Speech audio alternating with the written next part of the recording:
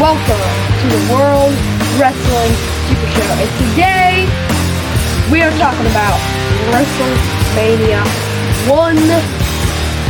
And first, we gotta give a shout out to the people who have been watching this. And yeah, really just keep joining us on our stream here. And we want as many people as we can get. So if you don't mind watching our podcast, that would be fun. I don't like wrestling's not the most popular thing out there, but still, we want followers. So yeah, and also we have to give a shout out to Hulk Hogan. What you gonna do when Hulkamania runs wild on you? So Miller Time and Phil, you guys had never really. Phil, when was the first time you saw WrestleMania 1? Like 2 weeks ago. And then Miller, we finished it today. I'm very excited, folks that are listening, for us to talk about WrestleMania 1, something that has been, I mean, honestly, a part of my life since it first aired on pay-per-view. And honestly, like, I'm excited to hear Phil's reaction and Miller Time's reaction to an epic thing, a first, really a pay-per-view style. Vincent Kennedy McMahon was cutting edge. Phil, your thoughts about the undertaking that is WrestleMania 1? I mean, it was the beginning of the most popular event in wrestling history, and I think Vince knew that. Like, when it was pretty much all his idea, right? Was he pretty much the one that came up with it? Oh yeah. I mean, when he took over from his dad, which happened like the year before or 2 years before, maybe 82, 83. Like he was just like, I'm going to do like the Super Bowl of wrestling. And he pulled it off, man. Like, it's amazing how much better the video quality and the venue quality and even like the interviews got after the first one. But right. for just like trying stuff and like, doing the best we can with nothing. It's amazing that WrestleMania 1 came off the way that it did. It was a huge success for them. Well, they tried to make it seem like a sporting event. Miller, your thoughts on WrestleMania 1? You don't have to talk about the matches, but just maybe about your initial thoughts about it. How does it compare to today's wrestling? Well, really, back then, I don't think they had the potential to have the faster like feuds. Like, they had feuds like for a long time and kept them like that.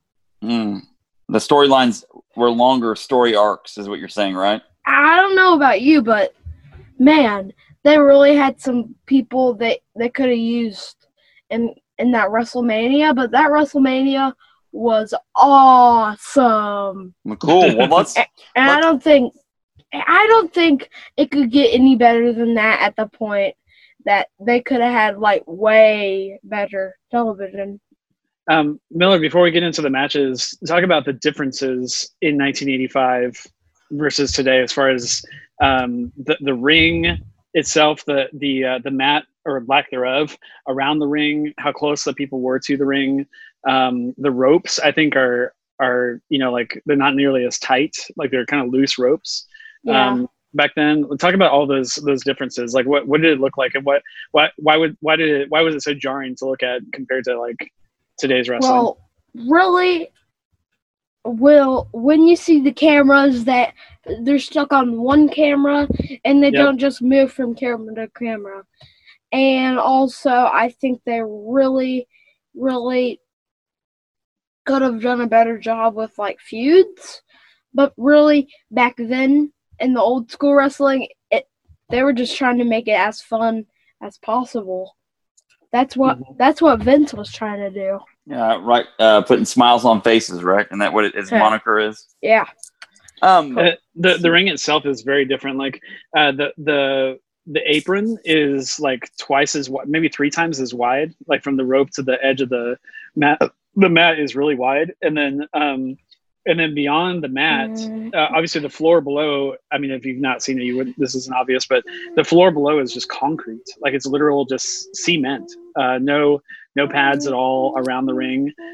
They actually already rectified that by I think WrestleMania 2 or 3, but like back then it was, I guess the wrestlers weren't expected to be thrown out as much, although it did happen a couple times in WrestleMania 1 where they got thrown out of the ring. But and then the first row of people and like the press and those guys, whatever, are literally what, like 3 feet, 2 or 3 feet away from the rails. ring. Yeah, the rails are so close, and there's no padding on the floor. You could see it. There's one point where Jimmy Hart gets knocked off the ring apron during Junkyard Dog and Greg the Hammer Valentine's match, and I think he legitimately hits his head on the concrete. Hardcore. Wow. Yeah. So and the rope. And the ropes are very loose. Like they can still throw each other, rebound off the ropes and come into a run and stuff like that. But the ropes, like when no one is touching the ropes are just bouncing up and down constantly. Right. Like it's you can tell like the tight rope the very taut rope that we see nowadays. It was definitely not a thing back then. They're very, at least not for WrestleMania. They're very springy. Well, you can hear that music in the background, Phil. You know what that means? It's time to run down WrestleMania. Isn't that right, Miller? Yep. You were humming a tune, so I wanted to use that as a great segue. So check it out, folks. Let's go beat by beat. Phil, start us out. The very first match on the show. Well, first match, it was Tito Santana versus the Executioner. He was basically a guy in a mask. He almost kind of looks like Spider-Man. I think Jackie mentioned this. He looks like Spider-Man before he actually gets the spider suit. Yeah, it's very low budge. Buddy, I think it's Buddy Rose. I think is actually the guy under the mask. Yeah. He's a kind of a long time. He's supposed to be a good worker. Supposed to be a jobber.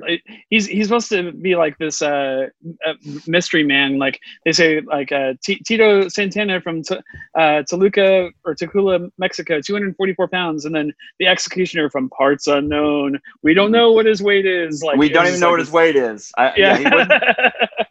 Gosh, Miller, your thoughts? Tito Santana versus the Executioner. What were your initial thoughts, Miller? First, before we get to that. Oh. We're gonna do a game. What is the Executioner's weight? Well, do you think it's one of those things where he's the Executioner from parts unknown, and maybe his weight varies? He's like his mass is very high, so he's at a lot of density. So maybe he weighs 2 or 3 tons. I think he weighs 260 something pounds. The best guess I could give you is that it's play. You got to stop. Are you watch the thing there? Okay. Yep, there it is. Yep. Buddy Rose at his most was 6'1", 217. 217. Yes. Wait, what? Yes. He was 200 pounds at 17. 217 pounds. What? Dude. Check it out. Executioner. All right. So, thoughts on Tito Santana, Phil? I love Santana. I've already, spoiler alert, I've already watched WrestleMania 2 and most of WrestleMania 3. Excellent. And he gets a lot better in some of the later ones. I thought this match was a little standard, like not totally paint by numbers, but there were a couple interesting throws and pins and stuff like that. But I think overall it was just an okay match. But Santana is awesome as he gets older, as he gets further into WWF. Milo, what do you think about Tito? He's really, really strong, and he's like just. I literally think he could beat Hulk Hogan. if Wow. if he has enough durability. Well, he's got a lot of agility. He was the Intercontinental Champion at one point. Well, a listener of the show, Phil Lewis, Tito is one of Mr. Lewis's favorite wrestlers. The flying elbow, he definitely throws that on occasion. He's honestly one of the more muscular, he's in great shape here. Yeah, he's in his mid 200s weight, but just a ton of that is muscles. He played college football at West Texas State in Canyon, along with which is the same school that Stan Hansen played at. Dusty Rhodes played football there. Ted DiBiase played football there. The Funks, Terry, and Ted DiBiase Jr. Ted DiBiase Sr., the $1 Million Man, played football at West Texas State Canyon. So, like, all those guys did. So, anyway, Tito, though, played receiver, really good athlete. He's one of those guys that Vince definitely would have, tried to get in because of his athleticism. So, he's fighting the executioner there. Like I said, Buddy Rose, long-time wrestler. And he ends up winning in 4 minutes, 49 seconds. So, next up, Phil, any thoughts on the next match? SD Special Delivery Jones. I have lots of thoughts. And SD Jones was around for a long time. African-American wrestler, paved the way for a lot of folks before him. After him. But in this match, he didn't get much love from King Kong Bundy, did he? Oh, no. He just got ran over. So I guess King Kong Bundy was kind of like a new wrestler, at least in the WWF he was. So basically, I mean, this guy's 458 pounds. Like he's gonna hit anyone like a Mack truck, and he does. Like he gets him in this bear hug. This is, I think, one of the most famous wrestling matches of all time, just because of its length. Despite the fact that the announcers were saying that it was a 9-second match. It clearly wasn't anywhere close to that. I mean, I guess it was somewhat close, but it was more than double that. It was a 23-second match, but they kept saying it was 9 seconds at the end. But it was a short match. They obviously had it in their minds, Vince or whoever determined this one, that they needed to say this was a 9-second match because the original match would have been like, I'm not sure what the quote unquote record was before this, but in their heads, it was 9 seconds, but it was like the things that happened there. I feel like it was even longer than 17 seconds because it was 23. Yeah. Yeah. So, the ending, and like I said, it was a squash match altogether. That was the first thing. The bell rung and Miller goes, well, this is going to be a squash match.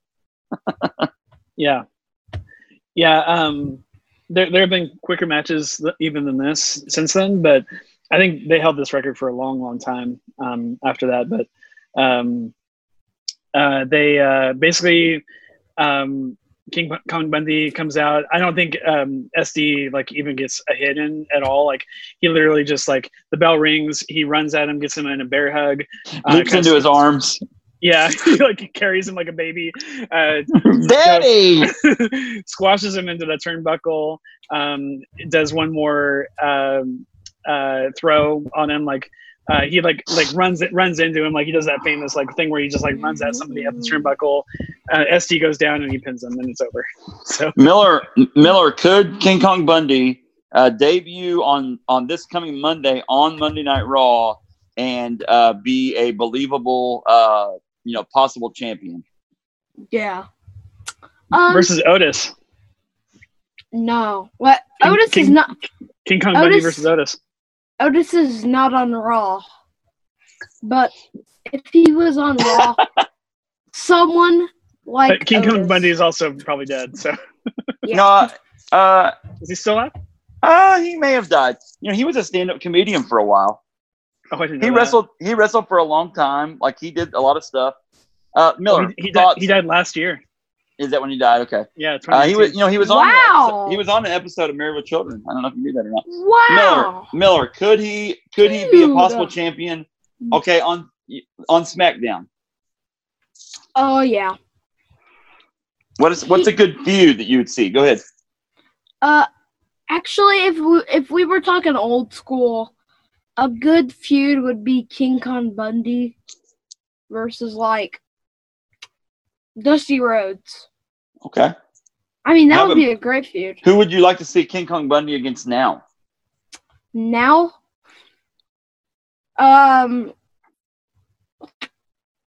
Cody the American Nightmare. Cody Rhodes. So you're talking about AEW then. You could see him being on AEW?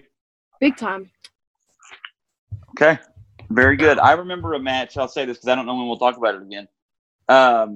King Kong Bundy on Saturday night's main event against. You said you watched WrestleMania 2. Is that Hulk Hogan and King Kong Bundy in the main event? Yeah, Phil? it's a cage match. Okay. King Kong Bundy does that avalanche, does that smash in the corner that on Hogan at one point. And I literally, when I was probably about Miller's age, I literally thought that Hogan was dead. I legitimately thought he had been killed by King Kong Bundy. It was so scary. I was so sad and scared that Hogan was dead. Yeah, he rattles his cage, no pun intended. Any other thoughts, Miller? Anything else on King Kong Bundy before we go? Like I said, allegedly 9 seconds. It definitely was longer than that. If we could like bring it old school and have like, I think a good old school match. I was thinking about this. King Kong Bundy versus The Big Show. That would be good. Slamfest 2020. 1997 in WCW. Yeah. Next up, Phil, who we got? Ricky Steamboat from Hawaii versus Matt Bourne versus from Portland, Oregon. Okay, Miller, thoughts on Ricky Steamboat versus Matt Bourne? Wow. That was a really entertaining match. I thought that Ricky Steamboat had a great upper hand on him and really started getting the kicks in. 4 minutes, 38 seconds. Ricky Steamboat defeats Matt Bourne. Steamboat is in maybe arguably for me the best shape as far as being built that I had ever seen him in. Now, when he got a little bit, a few years after this, he thinned out a little bit and was probably in better cardio shape. But as far as being jacked up, like he looked really good in this match. Miller, do you remember who I told you Matt Bourne eventually became in WWF? Doink the Clown. Doink the Clown. Matt Bourne eventually became Doink the Clown. But yeah, good times. Doink the Clown lost to Heath Slater. That is true. He is one of the legends that lost to Heath Slater. So that's the only legend that lost to Heath Slater. So Heath Slater is typically Ricky Steamboat. Well, I don't know if I'd go that far. I don't think Heath Slater would say he's Ricky Steamboat. Drew McIntyre is champion. Drew McIntyre is champion. Who else? Jinder Mahal was champion. Now Heath Slater. Gator. Well, let's see. He's got to get back in WWE first. Yeah. I don't know how I'll do that. Ricky Steamboat, Phil. I don't know if you have any context. Do you know anything about Ricky Steamboat? No, I think this is the only time I've ever seen him wrestle. Oh, you're missing out. Ricky Steamboat and Randy Macho Man Savage, they wrestle at WrestleMania 3 in what is considered one of the greatest wrestling matches of all time for the Intercontinental Championship. Ricky Steamboat. Sorry, who does he wrestle? Randy Macho Man Savage. Okay, I don't think I've gotten that far in WrestleMania 3. I've only watched part of it. Well, pal, you are in for a treat. He fights Savage, and it is a classic. It is a Matt classic, beautiful match, and it is something that's necessary. He beats Randy Savage WrestleMania 3 for the Intercontinental Championship, and it really is. I did see this. Yeah, sorry. It's considered one of the best matches of all time. As far as just like you have two guys that are technically probably at the peak of their career, and they're two of the greatest of all time. So yeah, that was a good match. I remember that. Next up, man, this is a weird one because Brutus the Barber Beefcake is in this match, but his character over time changes from this character And actually in a very short amount of time, a couple years later, he's at WrestleMania 3, and he is friends with Hogan. Hulk Hogan and him are really good buddies. Beefcake faces David Sammartino and it ends in a double disqualification. Phil, Mm-hmm. I'm going to ask you this, and then Miller, I'll come to you. Phil, who is Bruno Sammartino? His dad? Yes. Okay, so David is the son of Bruno Sammartino. I don't know anything about Bruno. Miller, tell Phil about Bruno Sammartino. Go. Bruno Sammartino was the longest reigning world champion, right? Yeah, and he had it multiple times. 40. No, he had it for the longest, 4,200 days. Yeah, it was like how many years does that end up being? Like, it's a long time. So, like, Bruno Sammartino in the 70s, Phil, was the equivalent to Hulk Hogan in the 80s. And and if you've never heard, there's a really good podcast, Chris Jericho on his podcast, before Bruno Sammartino died. Bruno Sammartino was on that podcast. Phil, this is required listening. You need to listen to him talk. His story, Bruno's story. Bruno was a young boy in Italy. His village was being raided by the Nazis during World War II.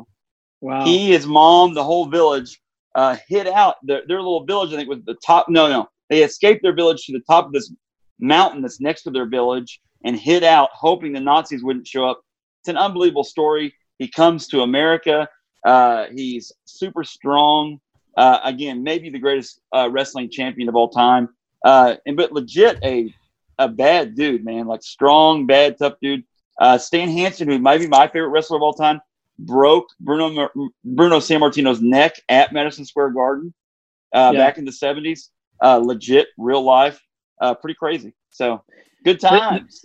This match was very interesting because it's two younger cats, and there's old guys. Well, I mean, the guys in the ring, like the Bruce, David and Bruce Beefcake, but like that there's not a lot of like traditional. I mean, there's not a lot of modern looking wrestling here, where there's like, you know, massive like jumps off the turnbuckle, and I'm gonna throw you over the ropes, or, you know, anything crazy going on. Like, in fact, there's a lot of just holds. Like, I think I texted you when I was watching it. Like, it reminds me of like high school wrestling, like legit Olympic wrestling. You know, like where they're holding each other and pinning each other and choking each other. Like, there's a lot of just holding going on. And I don't think I'd seen that because I've only watched wrestling over the last 5 or 6 years, kind of modern wrestling. It was a little bit of a slow match, quote unquote, by like modern standards, because it's literally just like low, like rolling pins and like low throws and stuff like that. Yeah, like nothing over the head or anything. So it's kind of interesting. But the crazy part was the end. Miller, do you remember what happens at the very end of the match? Not just the double disqualification. But I didn't watch the whole entire match. Tell folks what happens at the end, Phil. So, I mean, with what you're saying, we were bored to tears by two, and I'm going to say this: Brutus was really young, was pretty young here too, and I think Brutus was trying to drag David Sammartino through a match because David's not a very good wrestler. Like, he's not a very good pro wrestler, right? And doesn't have a very good career after this even. And then Brutus goes on to a lot of fame. Some people are critical of Brutus, but he's always been one of my favorites. Go, Phil. Tell us how the match ends. So, I mean, I don't know why these guys have beef, but basically Bruno Sammartino, the dad, and Johnny Valiant, who's representing Brutus Beefcake, end up jumping into the ring themselves. So it's right in the middle of the match. And so, and honestly, that was the most exciting part of the entire match. It was a little bit boring up to that point, but so we actually did get to see Bruno fight that on WrestleMania 1, even though technically he was illegal, but he just starts punching Johnny Valiant like it's almost a boxing match, and then he ends up throwing Johnny Valiant. He punches him and it causes him to flip backwards over the ropes and down to the concrete below. The crowd's going nuts for Bruno. Like they absolutely love Bruno based on everything that you said. About absolutely. His legendary status at that point. But because of all that, the match is over and ruled a double disqualification because the guys that were actually supposed to be fighting in the match were just outside of the ring during the entire time, so they got counted out, double count out. Yeah. Well, and Valiant is a long time wrestling bad guy. You have long time wrestling good guy Bruno Sammartino, maybe the greatest good guy of all time if you really want to look at it. Never turned evil, always a white meat baby face if you're going to use wrestling terms, and absolutely, positively, that was probably the big. You're right. You're exactly right on your take. Like the big payoff was everyone getting to see Bruno in the ring, chasing off Johnny Valiant. So and we forgot. I forgot what started the match. Sorry, I just now I'm watching. I'm actually watching it right now. Johnny Valiant grabs David because David got thrown out of the ring. And he picks him up and like body slams him onto the concrete. Like granted only from 4 or 5 feet up, but slams him straight down onto the concrete, and then that Bruno's had enough and he goes after Johnny Valiant at that point. But Bruno looks great. Like I don't know what his age was at this point, like upper 50s, mid 50s. I would say so, probably. I mean, he's 80, what would that be? If he was he's probably 50. He's probably 50 years old or maybe 40 something. I mean, late 40s probably.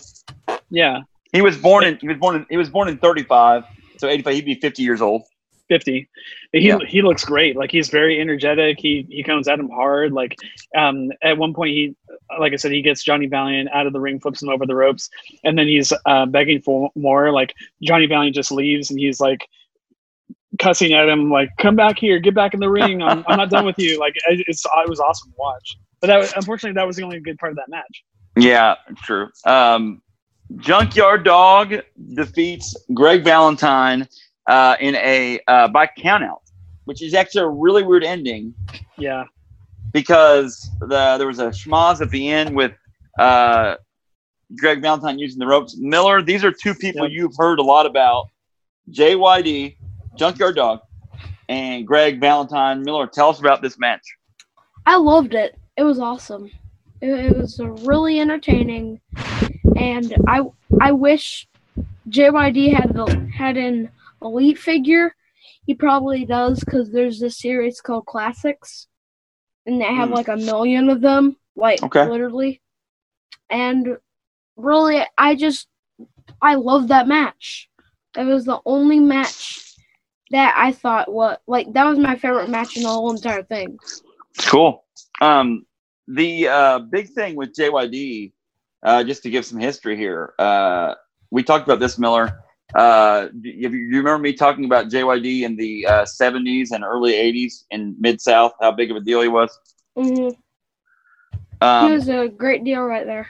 Big deal. He fighting Michael Hayes, Phil, sold out the Superdome in New Orleans. This is the culmination of a long feud and one of my favorite stories of all time. JYD, his wife, and he have a baby. And his baby is born while he was on the road. But before he could get home, Phil and Miller, to see his baby, those blasted Freebirds, Michael P.S. Hayes and the gang, they literally tried to gouge his eyes out. He injured his eyes, and he wasn't able to see his newborn baby daughter. Those blasted Freebirds. So then that culminated. It's fake. It's fake. It was fake. It was fake. Yes. Kayfabe is dead. It was fake. JYD got to see his daughter. And he got revenge, Miller time. Yeah, big revenge. He beat the crud out of Michael P.S. Hayes. Bad street. Anyway.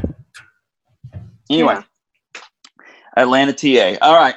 So, JYD does not win the Intercontinental Championship. Miller, what did you think? You're a belt connoisseur like your father, Miller. What did you think about this Intercontinental Championship? I loved it. It was the first time I've ever seen a green championship. Well, the greatest Royal Rumble championship was green. Yeah, but that's more of like that belt was more ceremoniously just something that Braun Strowman could hold over his head, wasn't it? Yeah. Something important. Something that one of the sheiks can just put on their shelf. And like, I remember when we had the WWE come to town. Remember that? And here's the belt to show it.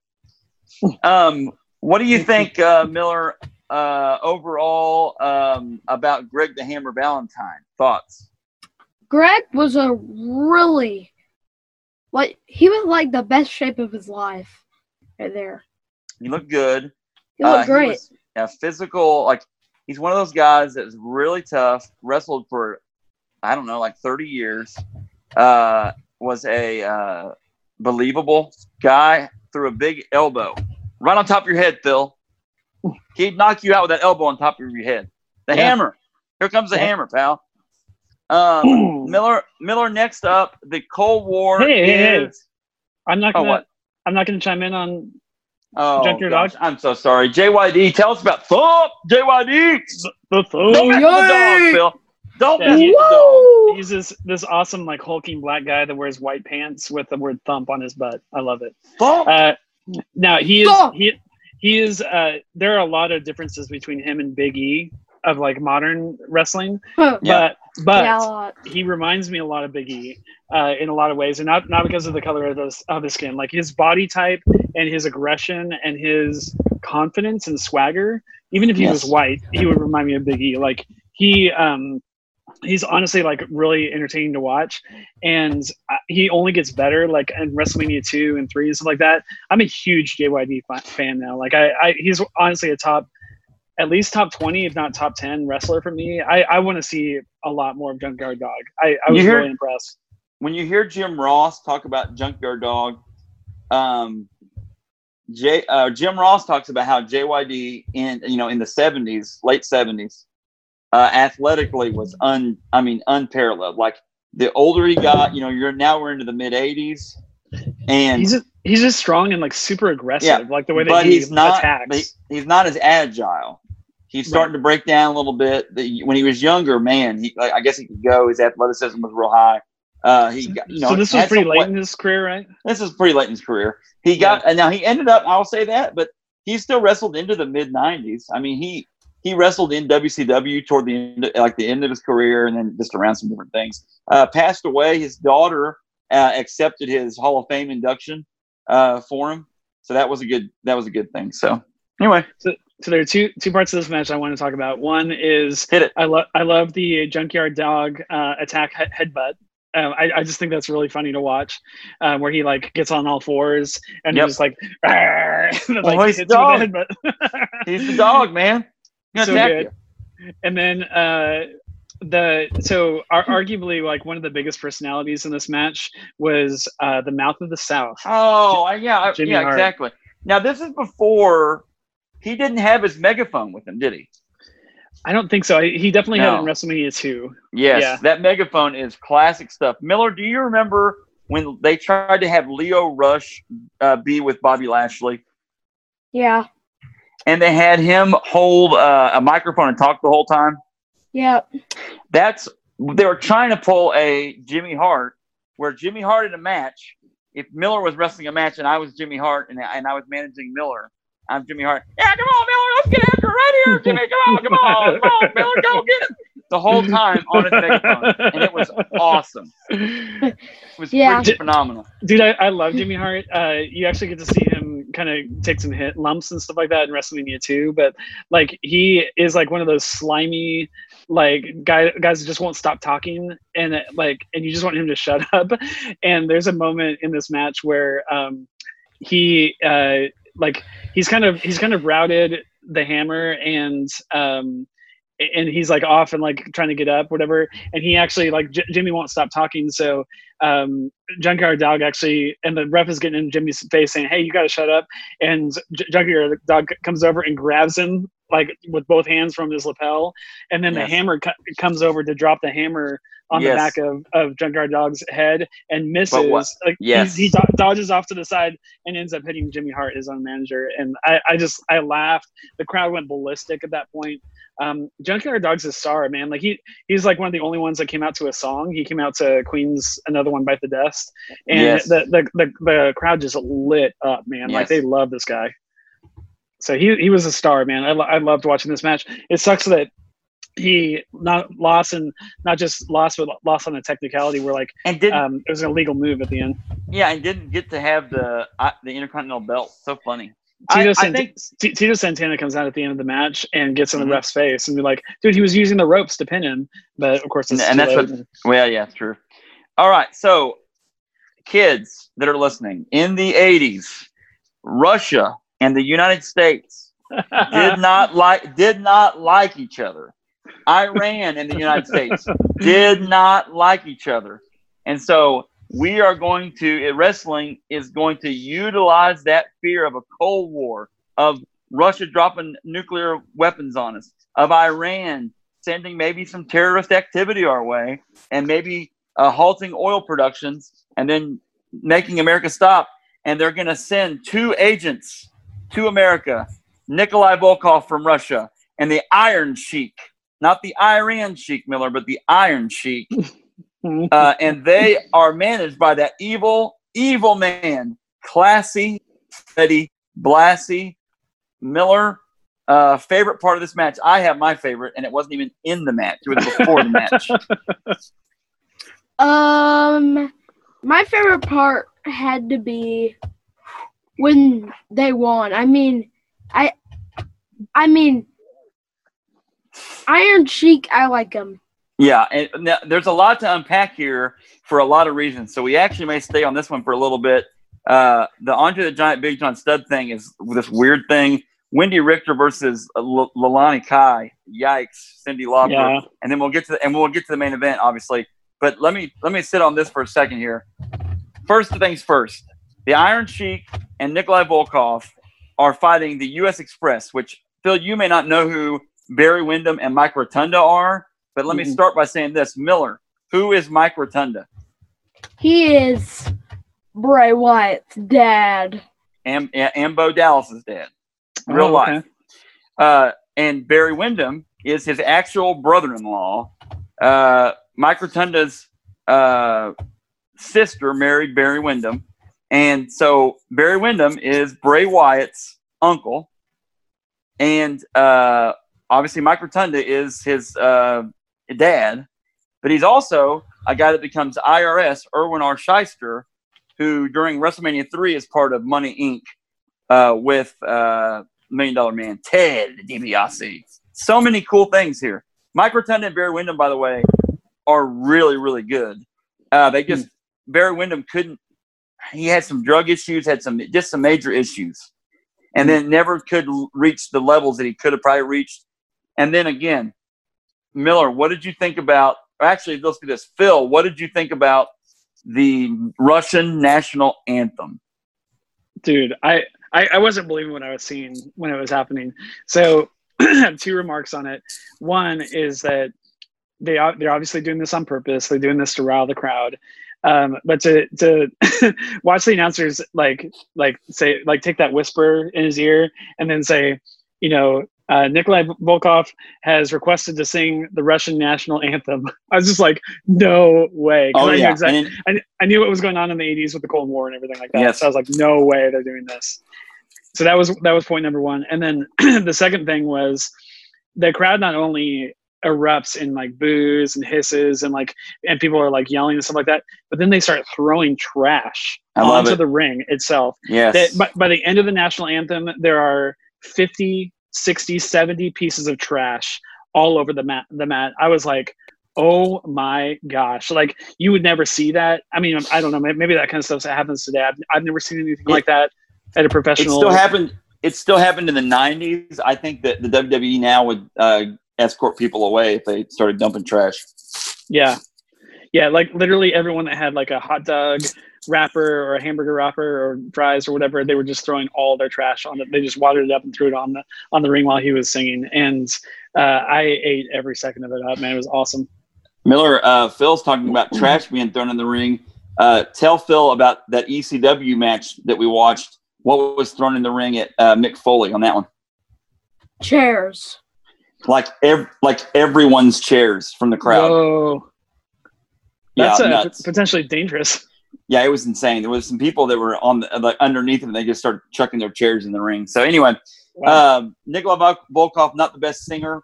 They end up beating Mike Rotunda, Barry Windham, the U.S. Express, who also had. By the way, they come out music. To.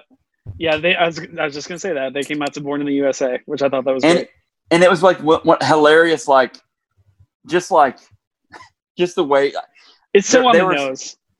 Oh yeah, America, but then the bad guys end up winning. And man, Iron Sheik talks to Mean Gene Okerlund, but what's he call him? He calls him Gene Mean. You're Gene Mean. Let me tell you, Gene Mean. So good, man. The Iron Sheik is still alive. He is the weirdest follow on Twitter you've ever followed. He says stuff that's unreal. Like, who is letting him have access to that phone is my question. Anyway, I bet he's also on Cameo, Miller. We should pay the $25 or $30 and get a cameo from Iron Sheik. There's a cane hit in this match. Freddie Blas is going to hit you with a cane. He's a bad guy. Yeah, and that ends up setting up the final pin. You know it. This is pretty good match. Yeah, and anytime you have Iron Sheik and Nikolai Volkov together, I think you could roll them out today, and I would love it. Like, I would eat it alive. So we need a Russian and an Iranian together on WWE television to really draw some ratings. Miller, tell us about Andre the Giant and Big John Studd. A lot on the line in this match. Slam match. Really good.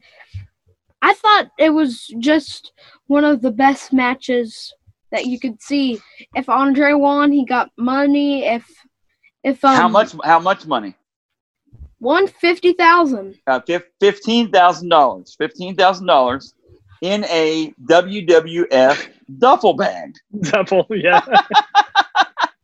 They actually carried the money out onto the ring, and I guess it's real money. They throw some of it out to the crowd at the end.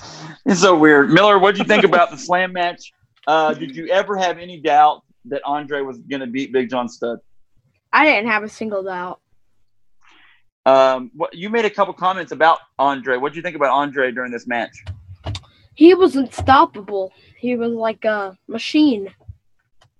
And also, he's probably he was in a really good shape. He looked a little bit healthier than he did in WrestleMania 3, where you could tell his knees were really hurting him, and his weight was up in WrestleMania 3. He looked a little thinner, didn't he, Miller? Yeah, way thinner. Who was Miller? Remember who Big John Studd's manager was?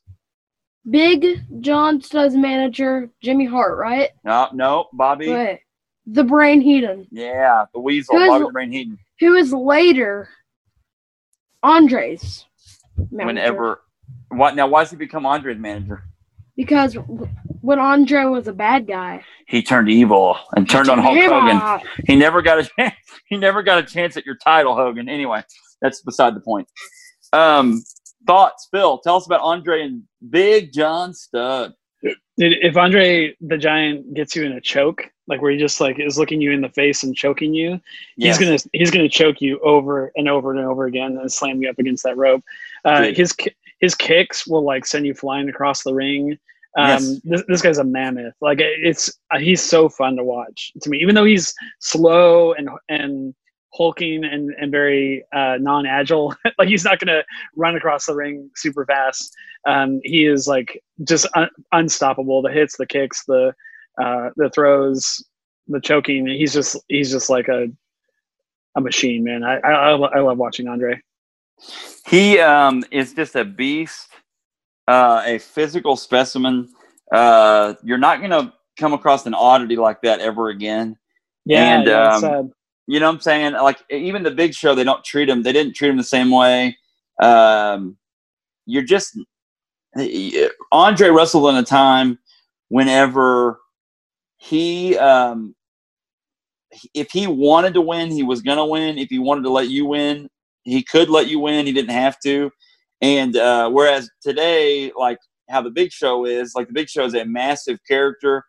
The Big Show physically could be that way, like Andre is, unstoppable, but wrestles in a time that he can't just take liberties with somebody else and do everything he wants, or he'll just get fired by Vince.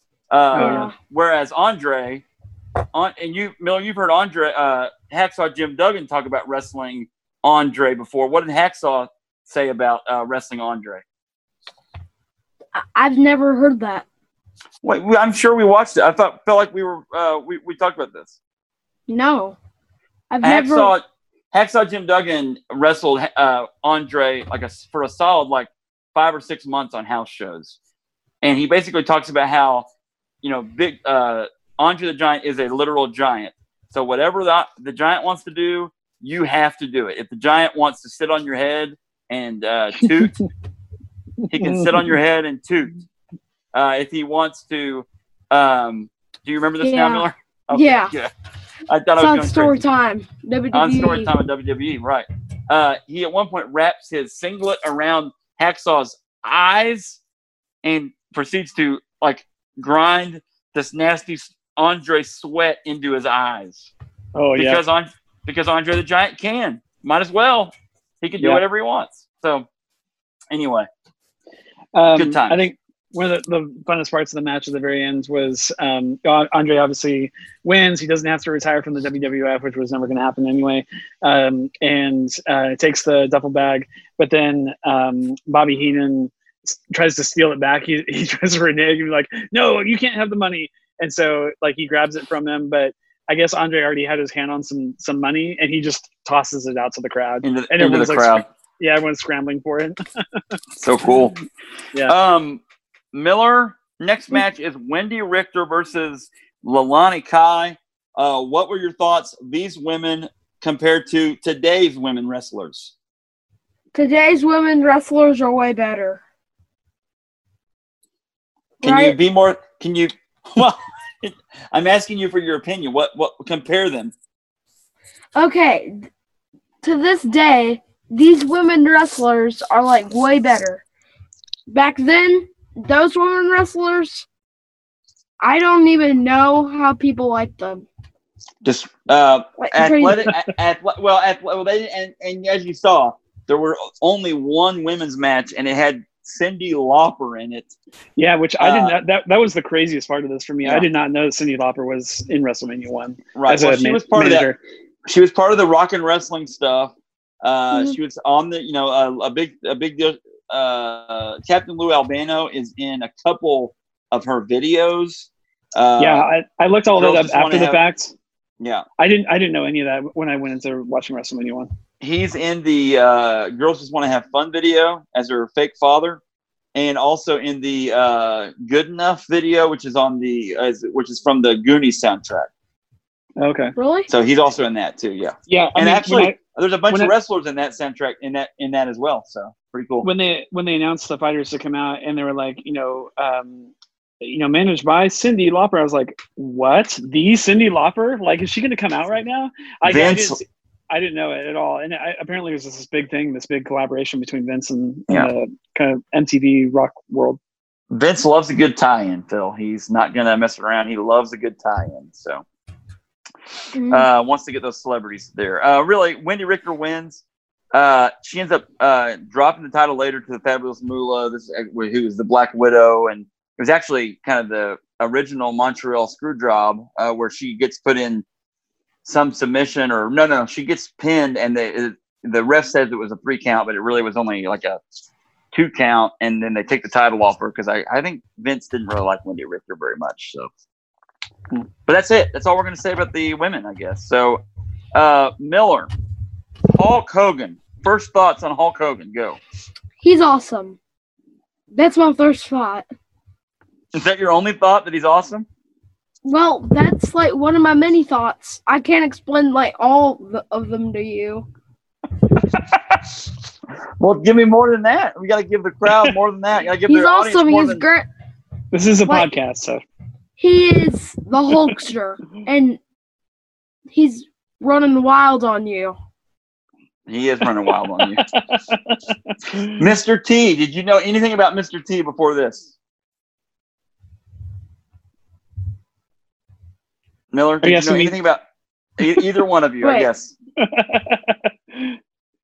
I only knew Mr. T from the A-Team. I wasn't familiar with him as a fighter at all.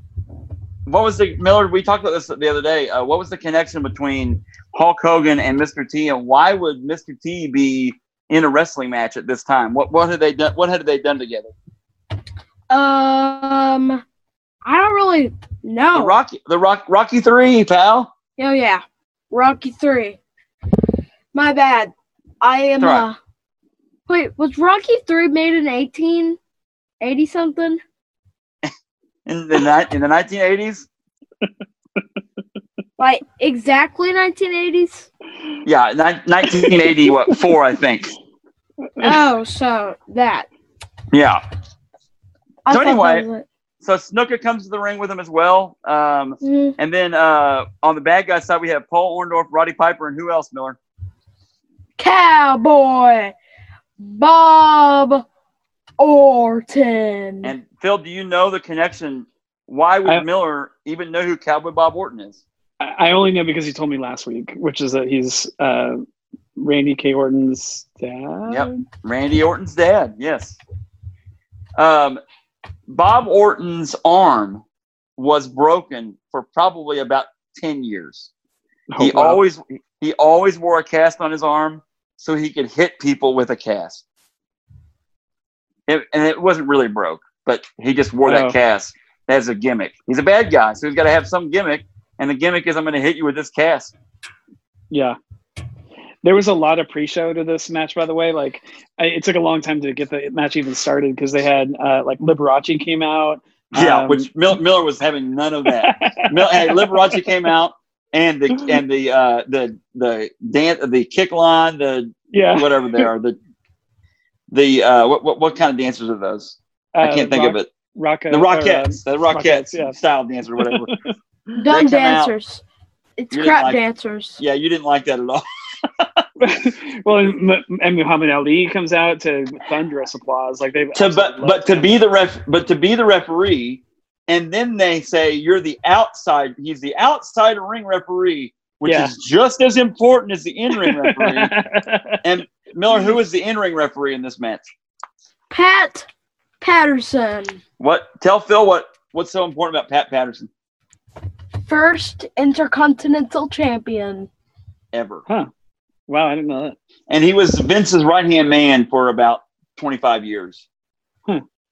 And big time behind the scenes of so many things. Miller, what did Pat Patterson invent? He invented the Royal Rumble. There you go. Oh, nice. The referee in the ring in this match that Roddy Piper hits at the end of the match.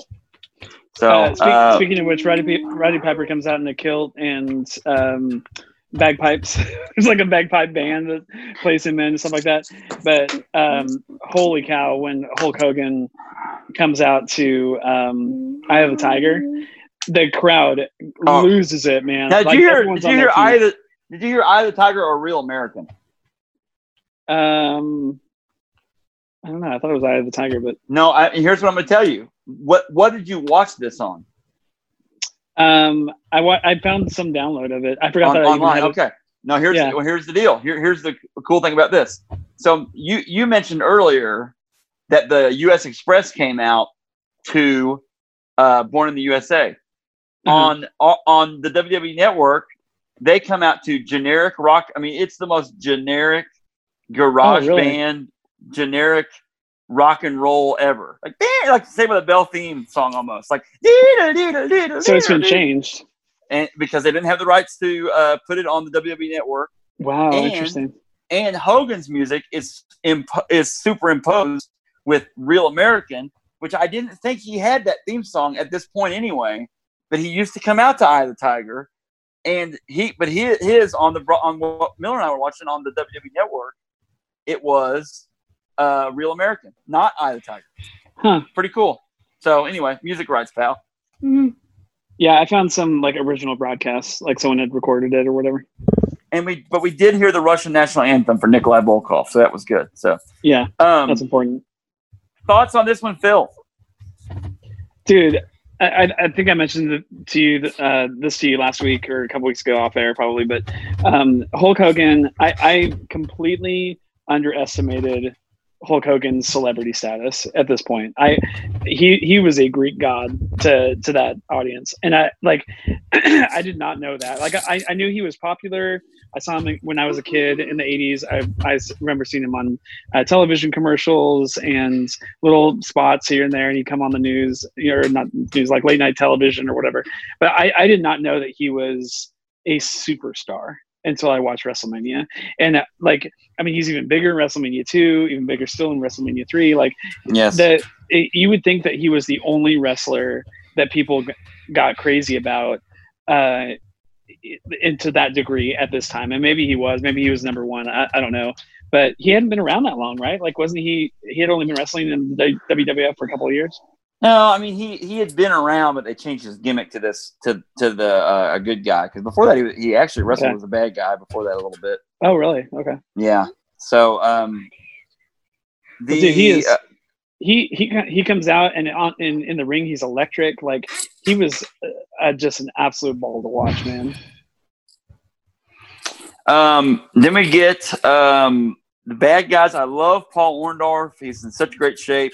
Roddy Piper's awesome, like we said, Bob Orton. But I felt like at times, I think they put Muhammad Ali out of the ring because they had to have Pat Patterson calling things in the ring to keep this thing, because it was chaos. Same. There was a couple times. Oh, yeah. There was a couple times where it is just chaotic in there. And I don't think Muhammad Ali wouldn't have known. I mean, one, I don't know faculties as far as we all know that Muhammad Ali probably had CTE. He really struggled with memory and dementia at the end of his life. And bell rung on too many times. Oh, big time. And I don't know at this point in 1985 where he was at with that. But man, like, what a weird match. Like, and just this chaos at times. Real quick, Mr. T and Roddy Piper, real life, did not like each other. Oh, really? Did not like each other. I mean, it's Mr. pretty T, aggressive in the ring, so that makes sense. Mr. T missed the entire run through for this match before because they tried to schedule it to run through things. And then they just kind of get after each other early, like legit slap each other in the face, get on the ground, kind of roll around a little bit. Like, it's interesting, like the dynamic. I've heard Roddy Piper talk about it before he passed away, and just kind of him and Mr. T didn't gel. But Roddy Piper. Go ahead. What's that, buddy? Roddy Piper's dead? Yeah, buddy. He passed away. Aw. That's a bummer, huh? When did he? It's been 2 years ago, 3 years ago, probably now. So about 2018. Yeah, he's on. You want to hear a good podcast? Steve Austin had him on his podcast. Man, really, really good. Like, super good interview, good talk. But Piper says a few things on there that are not so savory. So anyway, good times. Yeah, it's supposed to be a tag team match. Obviously, one guy in the ring at a time. One-on-one with tags. At one point, all four of them jump in there. At one point, all six of them are in the ring at the same time. Yes, and Muhammad Ali. And Muhammad Ali randomly yelling at Paul Orndorff in the corner, like. And then Pat Patterson's over in the corner trying to kind of get even Muhammad Ali away from. It's like really weird. Like, it's just like chaos. Like, the match is going on. Muhammad Ali's yelling at Paul Orndorff in the ring. Pat Patterson, you watch him go over and try to get Muhammad Ali away from him. It's like, what? I don't understand what's happening. It's like really weird, like chaos. So remind me, like all six of them jump in, whatever, and then Roddy and Paul end up leaving, right? Like, they're trying to leave. They're like, oh yeah, well, that's what bad guys do. That's what bad guys are gonna. Hey, well, you know what? We're out of here. forget who, we don't need this, and they walk off, and then they come back. And they come back. It's fine. Then Hulk leans over the ropes and sticks his hand out. He's like, come here, whatever. Get back crazy. Here, yeah. He's got his crazy eyes. He's like, exactly. Come on, come on back here. So good. So anyway, well, very good. Hogan ends up. Who gets the pin? Mr. T gets the pin. No. Hulk Hogan gets the pin. Hulk Hogan gets the pin, and pins Orndorff because Cowboy Bob Orton Ace jumps on top of the ring, the ropes, and proceeds to is going to hit Hogan over the head with the cast, and then it ends up missing and knocks out Orndorff, who, by the way, later wakes up to his amazement. He's the only bad guy. He's the only bad guy left in the ring. I thought that was actually really fun. So, it's kind of a repeat of the Jimmy Hart thing where like he hits the wrong man, but still pretty fun. This pay-per-view would have been available on gigantic satellite dishes. It would have been available. There was also a simul viewing, but now I said that the satellite dishes. Not a lot of people had those in 1985, and that came along eventually. Those gigantic ones. Did anyone in your neighborhood have those? The big white ones, or the black mesh metal? I mean, huge. Looks like something from NASA. But a lot of people watched this in major cities. They had theaters that showed this thing in theaters, and it was a never before seen thing. I mean, people had never tried to do anything like this, and it was a big gamble. There's a bunch of things that people talk about this, so I won't go into long detail. But man, Vince took a huge gamble. Had this not worked out, there would be no WWF. I mean, it would just have been gone. Like it would have. Like he spent tons of his own money trying to make this happen. Had to call in a lot of favors, and it worked out. So look how it worked out. Now he's Vince McMahon, and we're wrestling in front of no crowd. Vincent Kennedy McMahon. That's my best impression. If you didn't do what Vince told you to do, Miller, what would he tell you? Your fight. I'd knock Vince out, and I'd be, I guess I'm the new Vince McMahon. Well, good times. Well, long episode, but a good recap. Miller, any final thoughts? Not really. I mean, the thing was really good. It was kind of unique, wasn't it? Did you expect it to be as good as it was, or do you think you would be totally bored? Your second one? You thought you'd be bored, but you weren't. I don't like much old school, but now I do. So this was cool because there was a lot of classic guys that you know their names. We're going to get into WrestleMania 2 and 3 eventually, I'm sure, on the show, and we'll start. Two is phenomenal. The cage match at the end of 2 is one of the most iconic matches of all time, probably in WWE. But Miller, you need to watch WrestleMania 3. They filmed that in front of 93,000 fans. It was a massive event at the Silverdome. Yeah, that is awesome. It was awesome. Woo! Phil, last thoughts?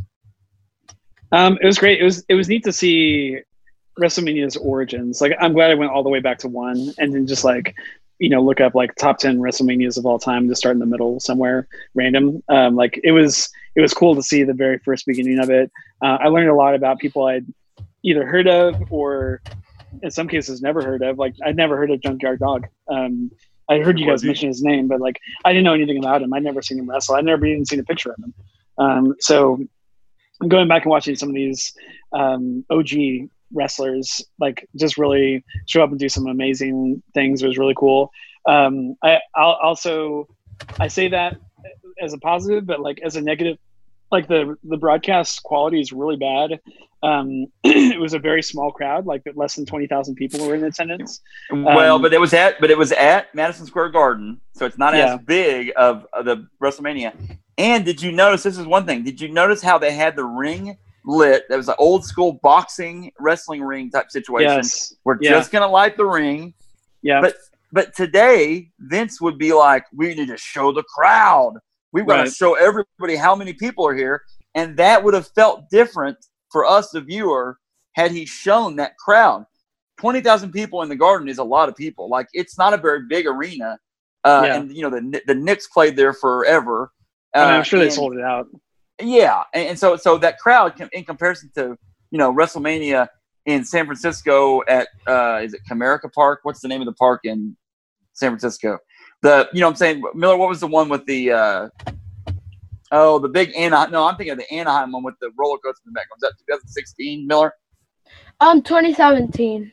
2017, where there's 75,000 people or 80,000 people there. So when you, like you said, Phil, it is a much smaller crowd compared to that. 2016 is the biggest crowd in WWE history. Was that in Dallas? Yeah. Yeah, at Jerry World. Cool.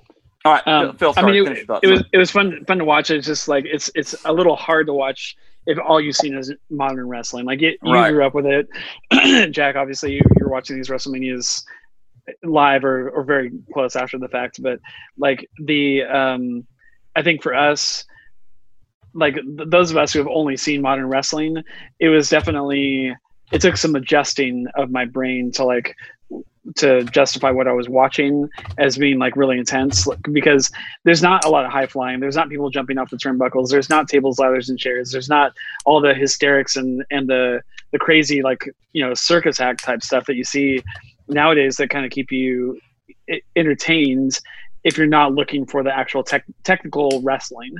But like me, I mean, I'm starting to get into that. Like I want to know about that hold. I want to know about that pin, that particular style of throw or whatever. So like it was just different back then, man. Like and it was so cool to see it in its original form, you know, back then, you know, all these years now. It's been 35 years and we can go back and watch it now. So yeah, it was fun. I was really glad that I watched it. If nothing else, just to see some of the big celebs that I had heard about but had never actually seen. Jack, this is going to shock you, but this is my first time ever watching Hulk Hogan wrestle. Period. Wow. I'd never seen him wrestle. I don't think I started the show off explaining that about that this is your first foray. I guess maybe I did mention that. This was kind of your first foray into a lot of this classic stuff. So I've since seen one other Hulk Hogan match, and that was in WrestleMania 2. And if you continue on and you see WrestleManias, you know, as he goes through, and then if you transfer over to when he was in WCW, still kind of the same character, and then eventually he, you know, turns evil and goes into the NWO. It's interesting to watch Hogan go from Hulkamania.